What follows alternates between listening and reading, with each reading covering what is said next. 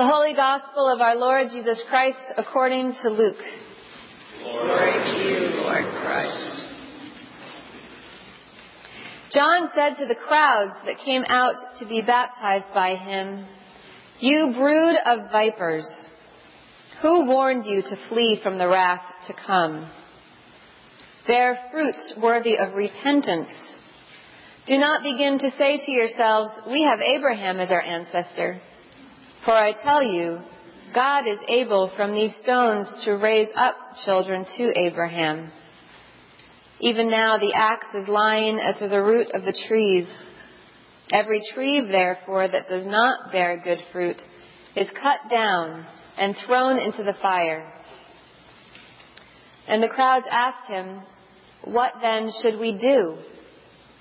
In reply, he said to them, "Whoever has 2 coats must share with anyone who has none, and whoever has food must do likewise." Even tax collectors came to be baptized, and they asked him, "Teacher, what should we do?" He said to them, "Collect no more than the amount prescribed for you." Soldiers also asked him, "And we, what should we do?" He said to them, "Do not extort money from anyone by threat or false accusation, and be satisfied with your wages." As the people were filled with expectation, and all were questioning in their hearts concerning John, whether he might be the Messiah, John answered all of them by saying, "I baptize you with water, but one who is more powerful than I is coming. I am not worthy to untie the thong of his sandals. He will baptize you with the Holy Spirit and fire. His winnowing fork is in his hand to clear his threshing floor and to gather the wheat into his granary. But the chaff he will burn with unquenchable fire." So with many other exhortations, he proclaims the good news to the people. The Gospel of the Lord. Praise to you, Lord Christ. In the words of today's epistle, may the peace of God, which surpasses all understanding, guard our hearts and our minds in Christ Jesus. Amen. Amen. Oh, how our hearts and minds need to be guarded by the peace of God this week. My heart is wilted and my mind is a muddle. I feel that anything we say about what happened in Connecticut on Friday is difficult and inadequate and hollow in the face of unspeakable pain. Until Friday evening, I had planned to talk with you today about John the Baptist, about him calling the crowd who had come to be baptized a brood of vipers, and how offensive that is to us. And then something unspeakably more offensive happened. And here we are, gathered for worship and trying to make sense of this violence and loss together. In the aftermath of the violence, in the midst of great national mourning, the one part of today's gospel that keeps tugging at me is a line that is repeated 3 times. When John the Baptist told the people that they were misguided, lost, on the wrong track, they asked him, "What should we do?" Today I ask the same question. What should we do? A few hours before I heard the news on Friday, I was speaking with a group of mothers about how hard it is to bear the pain when we see or hear of children suffering. We spoke of how essential it is that we bear the weight of suffering together, so that no one person drowns in it alone and at a loss.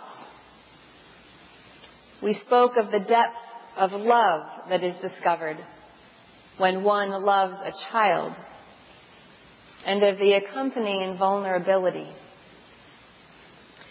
We spoke of God who bears the love and vulnerability with us and for us. We spoke of the Mary we meet in Advent as a mother who bore love, vulnerability, and great pain. Mary who bore God, who lost her son too early. God who bore our pain, God who grieves with us. We who bear each other's suffering. We who can only bear suffering by leaning on God and one another. I came home from having this conversation, and I opened my computer and was attacked by a story I did not know how to bear. 20 children? How can this be? What should I do? The only thing I can do is turn to that which I know of our incarnate God, of my knowing that Christ is with us, bearing our pain, that we do not bear it alone. It is Advent, and we are preparing for Christ to come. 2 weeks ago, we read of the Incarnate One coming again. Last week, we heard Tony speak of preparing the way for the Incarnate One. This week, John the Baptist tells us that the Incarnate One will come with great power. And next week, we will hear about Mary making a space within her for the Incarnate One. The Incarnate One, Christ, is a God incarnate so that God could come and bear the unbearable gift and burden of life with us. What can we do then other than to follow Christ's lead and bear this current pain with one another? We are called to love our neighbor and to love God, and perhaps the action of love is in the shared holding of all that we encounter. No one who mourns the life of a child can hold that grief alone. It is too much. Perhaps we are called to share the load in whatever way we can. By weeping, by praying, by having faith in God's presence when others are too wounded to have that faith on their own. Perhaps we are called to hold a bit of someone else's struggle when they no longer can. Perhaps we are called to help someone find a healing moment of laughter in the midst of too much sorrow. Perhaps we are called to meet the basic needs for food, transportation, childcare, or housekeeping when someone in our midst is hurting too much to get the basics under control for themselves. Perhaps we are called to let someone else in to help us bear the pain and suffering that knocks us off our feet. Perhaps we are called to simply try to discern God within the chaos that has torn us open. Our first reading today had a very poignant line in it.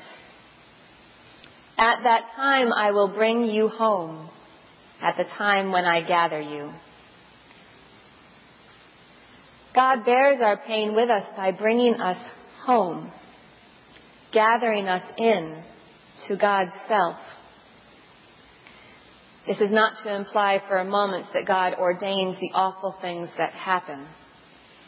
Rather, that when awful things happen, God is present, bearing our pain with us by gathering us in. What should we do? Perhaps it is enough to help each other to see and know a God who gathers us in, who ultimately brings us home. Perhaps in times of communal distress, it is all the more important that we have done the work we need to do to clean up our own lives. As Tony said last week, we clean them up to take away all that stands between us and God, all that stands between us and each other.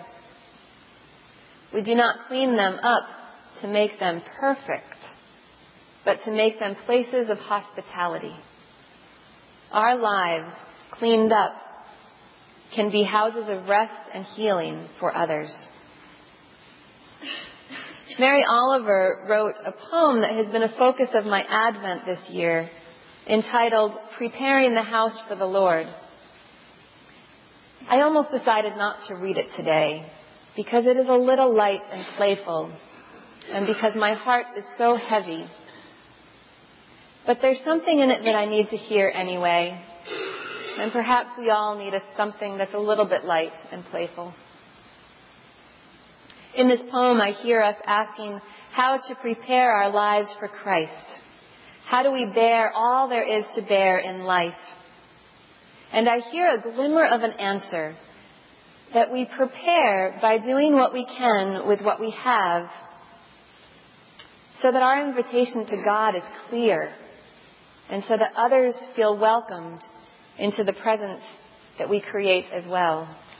Welcomed in to bear life together. This is the poem. Dear Lord, I have swept and I have washed, but still nothing is as shiny as it should be for you. Under the sink, for example, is an uproar of mice. It is the season of their many children. What shall I do? And under the eaves and through the walls, the squirrels have gnawed their ragged entrances. But it is the season when they need shelter. So what shall I do? And the raccoon limps into the kitchen and opens the cupboard while the dog snores. The cat hugs the pillow. What shall I do? Beautiful is the new snow falling in the yard, and the fox who is staring boldly up the path to the door. And still I believe you will come, Lord. You will. When I speak to the fox, the sparrow, the lost dog, the shivering sea goose, know that really I am speaking to you whenever I say, as I do all morning and afternoon, come in, come in. May we continuously invite God to come into our lives, to help us to bear all that there is to bear. May we open ourselves to one another even when that opening seems to make our houses messier. May we ask, what shall we do? And listen for the Incarnate One to answer us through his example. May we, in the words of today's epistle, find the strength and faith to rejoice in the Lord, and to know that the peace of God, which surpasses all understanding, will guard our hearts and minds in Christ Jesus. And may the children and adults who were lost on Friday rest in peace in the arms of a God who has gathered them in and taken them home. Amen.